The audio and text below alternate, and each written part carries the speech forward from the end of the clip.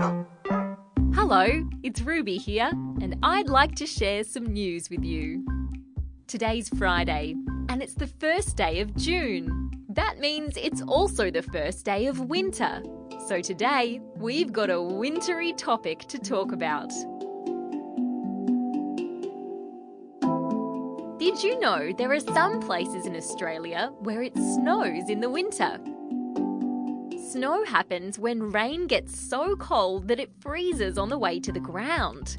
When it snows a lot, that means you can go skiing, or snowboarding, or tobogganing. A toboggan is a little seat attached to sleds, and you can sit on it to slide down snowy hills. But for people who live in a town called Thredbo, something different's happening this snow season. They've decided that people who visit the snow there can't use toboggans. They say it's too dangerous because you might get hurt. But other people think that's a silly rule. People have lots of different opinions.